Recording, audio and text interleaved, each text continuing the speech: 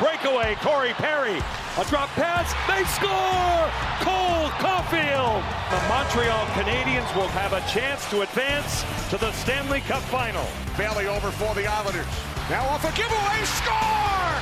Anthony Beauvillier sends the Islanders down to Tampa for Game 7 on Friday night. As you write your life story, you're far from finished. Are you looking to close the book on your job? Maybe turn a page in your career? Be continued at the Georgetown University School of Continuing Studies. Our professional master's degrees and certificates are designed to meet you where you are and take you where you want to go. At Georgetown SCS, the learning never stops, and neither do you. Write your next chapter. Be continued at scs.georgetown.edu/podcast.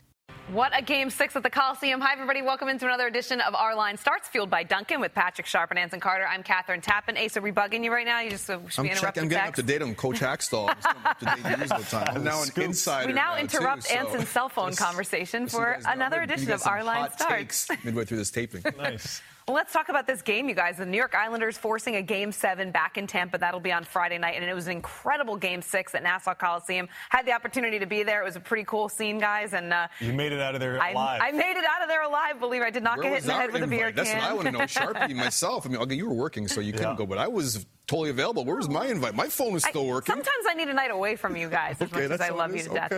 But what did you guys think of that game? I mean, Sharpie, you broadcasted the game. What did you think about it? I thought the Islanders were in trouble midway through the game, 2-0. It was all Tampa Bay. Didn't like Kucherov leaving early on in the game, too. That was a bit of a concern. I was waiting for him to return. At some point, he did not, and it clearly affected the Tampa Bay Lightning. Great job from the Islanders. As soon as Eberle scored that first goal, it was a different game. You could feel the momentum kind of shift a little bit. It was the physical pounding that the Islanders put on the Tampa Bay Lightning again, much like they did the previous series against Boston. They attacked some key players, and it paid off as that game went along. And if anyone had to score for New York Islanders, it had to be Eberle, because he's been non-existent. You have to find him. Playing with Matt Barzal, that's hard to say, playing with the best player of the New York Islanders in terms of making plays with the puck. Eberle couldn't be found. That backhander was sneaky. He had a lot of juice on it. I was very impressed by that. But cross-checking. I mean, cross-checking is like open season now, and guys, you saw what happened to Barzal before in his cross-check. You saw previously in the playoffs. It's been going on time and time again. You're right, Sharpie. Not having Kucherov, that was a big miss for the Tampa Bay Lightning, because their power play. Palat, as much as I like him as a hockey player, it isn't the same as having Kucherov on the flank there, because he's so deceptive. He could shoot the puck and pass the puck off the one-timer as well as anyone, if not the best in the National Hockey League. They won League. the Cup last year without Stamkos, basically, for the entire playoffs. He played like 2 minutes in the final, scored an awesome goal. If they're trying to try to do it again without Kucherov, it's a very different team. Kucherov makes all those plays. And I'm with you on the cross-checks. It's always been a part of playoff hockey. But I think ever since they took away the slash, right, you saw some guys breaking their fingers, their hands, their wrists. They started calling that penalty a lot more. Everybody just went to the cross-check. And you can get some serious meat on those cross-checks, right? That's where all the strength is. That was right in the ribs, lower back area. Who knows what the injury is? But if he doesn't play in Game 7, that's going to be a huge turning point. Yeah, and when you look at this Game 7 now back in Tampa, obviously the momentum is on the Islanders' side, I guess you could say, following that Game 6 thrilling win. But it's on home ice for Tampa. And if Nikita Kucherov is not available in Game 7, that's going to be a big concern for the Lightning. But what do you guys think about Game 7? Ace, I'll ask you. I mean, in Game 7, it's all on the table on that one. It really is. It doesn't matter the best team. It's the best team that night. And I don't think they beat the Islanders without Kucherov. I think he's that big of a deal. It makes that team that much better. You know, Stamkos, we mentioned, they could have won the Cup without Steven Stamkos. They still can't now. But you don't win a Stanley Cup this year with the way the Tampa Bay Lightning are built right now without Nikita Kucherov. So that is the first thing I'm looking at. If he's in the lineup, then they have a chance to win. If he's not in the lineup, I don't think they win, KT. And it's a key player on the top line that's going to be out, Kucherov, if he doesn't play. So who do you replace him with? We saw Cirelli play the bulk of the minutes there in last night's game, but now you're affecting that second line, Killorn, Cirelli, and Stamkos. So I don't know what they're going to do in Game 7, Tampa Bay, but they're at home, and Vasilevsky, if his numbers show us anything after a loss, he bounces back. So I would be confident with him in the net, but it is a Game 7. It's a toss-up. I would say it's 50-50 right down the middle. I will say, when you do get to go to the games, it's pretty neat to see everybody in person. The Vasilevsky, I mean, in net, he's huge. He takes up so much space that it's amazing. I heard you in the broadcast talk about how that one goal was scored, and it was a tiny little puck-sized location that they were able to beat Vasilevsky. Yeah, there wasn't much room there, and it was Scott Mayfield, the guy that put Kucherov out of the game, ends up scoring a big-time goal for the Islanders. A pretty key player in the game last night. I have a question for you, though. Were you throwing beers on him? Yes, I was right in the middle of it, throwing them on the... Yeah, Eddie O was yelling at people back, like me. Maybe. No, she was throwing them back. It was fun, I have to say. We'll see if they get more games at Nassau Coliseum. It could have been the final game ever at Nassau, which I know those fans will be very sad about. To your point quickly, too, KT, I think that's why more people should actually go to a game. Yes. So you could appreciate the skill level of the players that we have in the National Hockey League. You mentioned how big Vasilevsky is, but he plays the game like he's 5'9", 5'10". You wouldn't think he's as big as he is with those cat-like reflexes. So right. you'd definitely gain more of appreciation for the athleticism of these guys if you go and see them in person. Yeah, and I've certainly seen him in person before. It was just I was reminded when I saw him last night. It had been a couple years, and he makes it tough in that net. So let's take since we're talking about the Lightning and the Islanders, let's take a look at the odds powered by PointsBet Sportsbook. The odds to win the Stanley Cup, and you see the Lightning at plus 150 and the Islanders now at plus 350. What do you think of these numbers, Ace? Interesting numbers, but I still like the Tampa Lightning. Yeah. I still think from top to bottom they're the better team. I just don't know if Game 7, not having Kucherov, that's the big if for me when I look at this, because they're playing at home, so you think the odds are in their favor against a scrappy New York Islanders hockey club. He's got to be a game-time decision. We'll have to wait and see in warm-ups tomorrow night. But we've got a big game tonight as well as we're sitting on the set getting ready for Vegas and Montreal, a chance for the Habs to close out the series at the Bell Center. Fans outside, it's electric. It is an incredible atmosphere up there. It's a shame that all of them can't go inside for the game, but I know all those restaurants are packed at best capacity they can do. Who wins this game tonight? What are your predictions? It's been an interesting series. I've been dead wrong with this series, so I might as well try to make another mistake. I thought Vegas was going to wrap this thing up in 4 or 5 games, to be honest with you. At the start of the series, I thought Vegas was bigger, stronger. I didn't see Montreal getting out of the D zone a whole lot, and boy, was I wrong. It's starting from the back, coming out, Carey Price, the 4 defensemen that we always talk about. They're killing plays in the D zone, and the forward group of Montreal is speedy. They look faster than Vegas, and they're giving them all kinds of problems. How many breakaways, odd man rushes? We saw 2-on-0 in overtime. Do you have to give up if you're Vegas before you start correcting something? Something's going on with Vegas. I don't see a confident group offensively. Their backs are against the wall now. I'd like to see the 4 lines get back intact as they were in the regular season and the majority of the playoffs. I'd start Robin Lehner, and I'd say have at it, boys. I would also get Ryan Reeves back in there, too. You're talking about 4 lines. I know he doesn't bring anything offensively.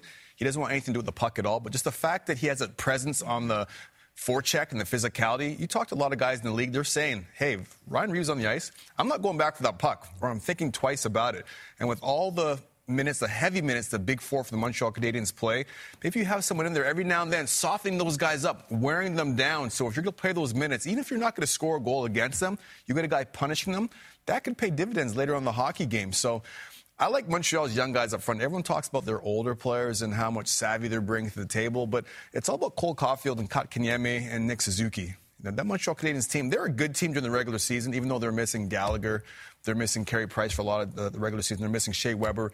But those young guys have brought in a certain level of swag to the table. I mean, Cole Caulfield, he's taken it to a whole different level. Now they expect to score, whereas they thought they could beat you 1-0. Not anymore. With Suzuki and Caulfield, that's that pairing that we'll talk about for the next probably 10 years in Montreal with Tyler Toffoli. I like those young guys up front. I really do. Suzuki, the playmaker, Caulfield, the goal scorer. I like that veteran line, Stahl, Perry. They're doing what they can out there. They're making plays. They play a simple, effective game. It's a nice mixture, a nice balance of youth and veteran players on that group. I did not see Montreal getting to this point, 1 game away from the Stanley Cup final. I almost want to see them pull it off and get there just to see the city of Montreal go crazy. It's a holiday up there today, so they're all excited for the game, and it should be a pretty cool atmosphere in the city and in the rink. Yeah, so what is it, you guys, about this Montreal team? Because you mentioned it. You thought 4-game sweep, 5 games maybe for Vegas. And we've been watching them clip off, Toronto Maple Leafs, and then it's the Winnipeg Jets, and now they got a chance to knock off Vegas for a trip to the Stanley Cup final. Like, what is it with this group? I know you hear the players talk about how confident they are and they've gelled together, but there's got to be something else, right? Go back to the start of the playoffs. I didn't like their first 4 games against Toronto. They were awful. They were throwing the puck around, blind passes to the middle of the ice. They didn't really look like they had a purpose out there, and they found themselves down 3-1 in the series. All of a sudden, their backs were against the wall. They went into this defensive shell almost and forced Toronto to make plays. Sounds familiar, right? They did it to Winnipeg. Now they're doing it to Vegas. And when you're killing those plays defensively and you're asking a team to come down the ice and make plays and pick you apart, it's not happening. As soon as those pucks turn over, it's gone the other way, and that's where the speed of the forwards can cash in. Scoring first has been huge for Montreal. We'll see if they can do it again tonight. And you're seeing the confidence rise in this group, too. Yeah. And it goes to scoring goals shorthanded. These guys think, oh, we're down a man. No big deal. You turn that puck over, you're going to try to jam it down your throat. And that's exactly the mentality they're taking for the full 60 minutes. On 5-on-5, too, it's the same approach game in and game out. But like I said, it keeps going back to those young players. And now they believe. They believe now. They've knocked off Toronto, who everyone's talking with Toronto Maple Leafs. They weren't that good. Winnipeg Jets, I thought they were a good team, but losing Mark Scheifele, that gave Montreal a huge advantage. Yeah. And now they're in the semifinals. Now they believe. Yeah. Now they're thinking, geez, anything's possible. I'm like you, Sharpie. I didn't expect the Vegas Golden Knights to be down this series. I thought maybe 4, maybe 5 games. But I'm seeing Mark Stone, and I'm now calling him Mark Stone Hands.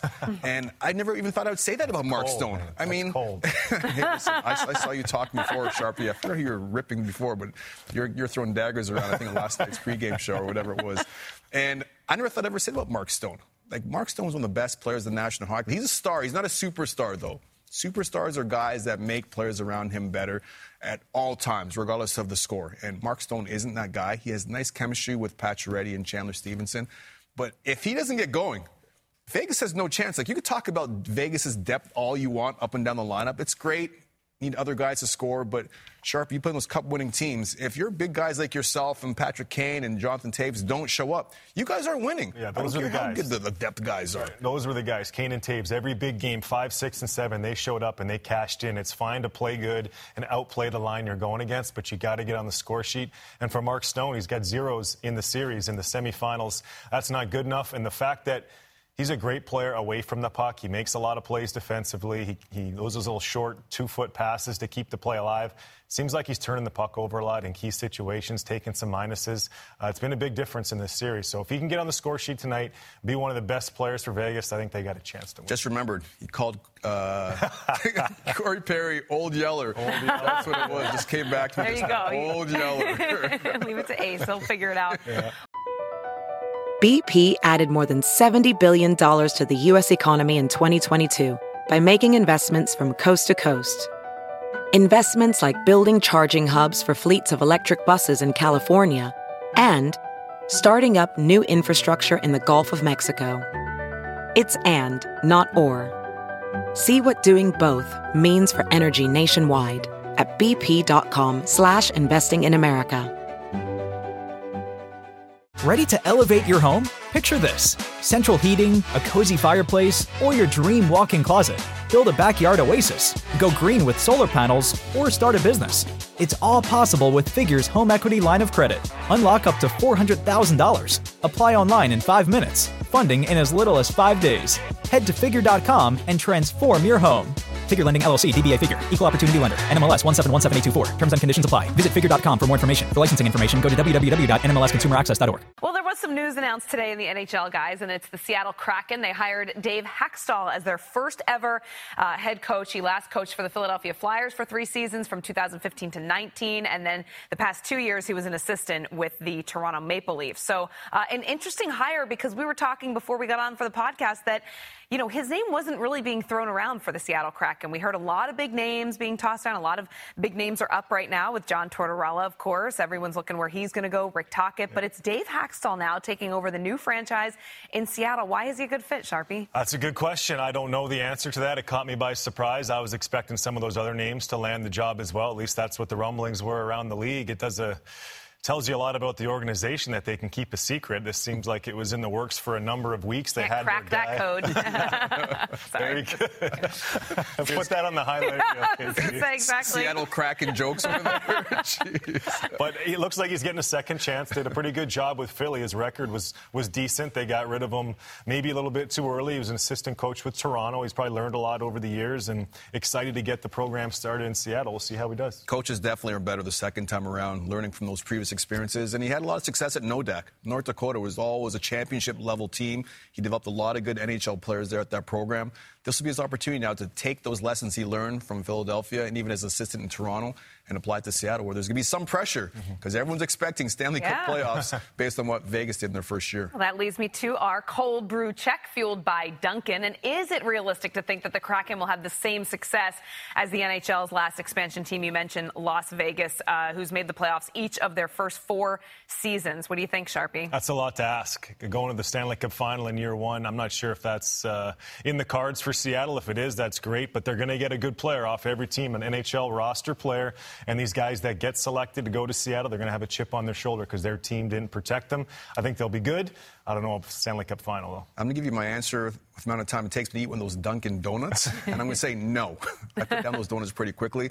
Vegas was unbelievable. I know this is cold brew time, but I'm a donut guy. I'm a food guy myself. Personally. We know that. So I would say no. The bar is way too high. Just put a good team on the ice and then just go from there. Right. All right, that was the cold brew check fueled by Dunkin' this season. Be sure to grab a cold brew for game time because where there's hockey, there's Dunkin'. And we got a show to do, guys, so let's wrap up that podcast. Let's go. Good to be with you guys. Thanks for joining us for this episode of Our Line Starts fueled by Dunkin'. We'll see you next time.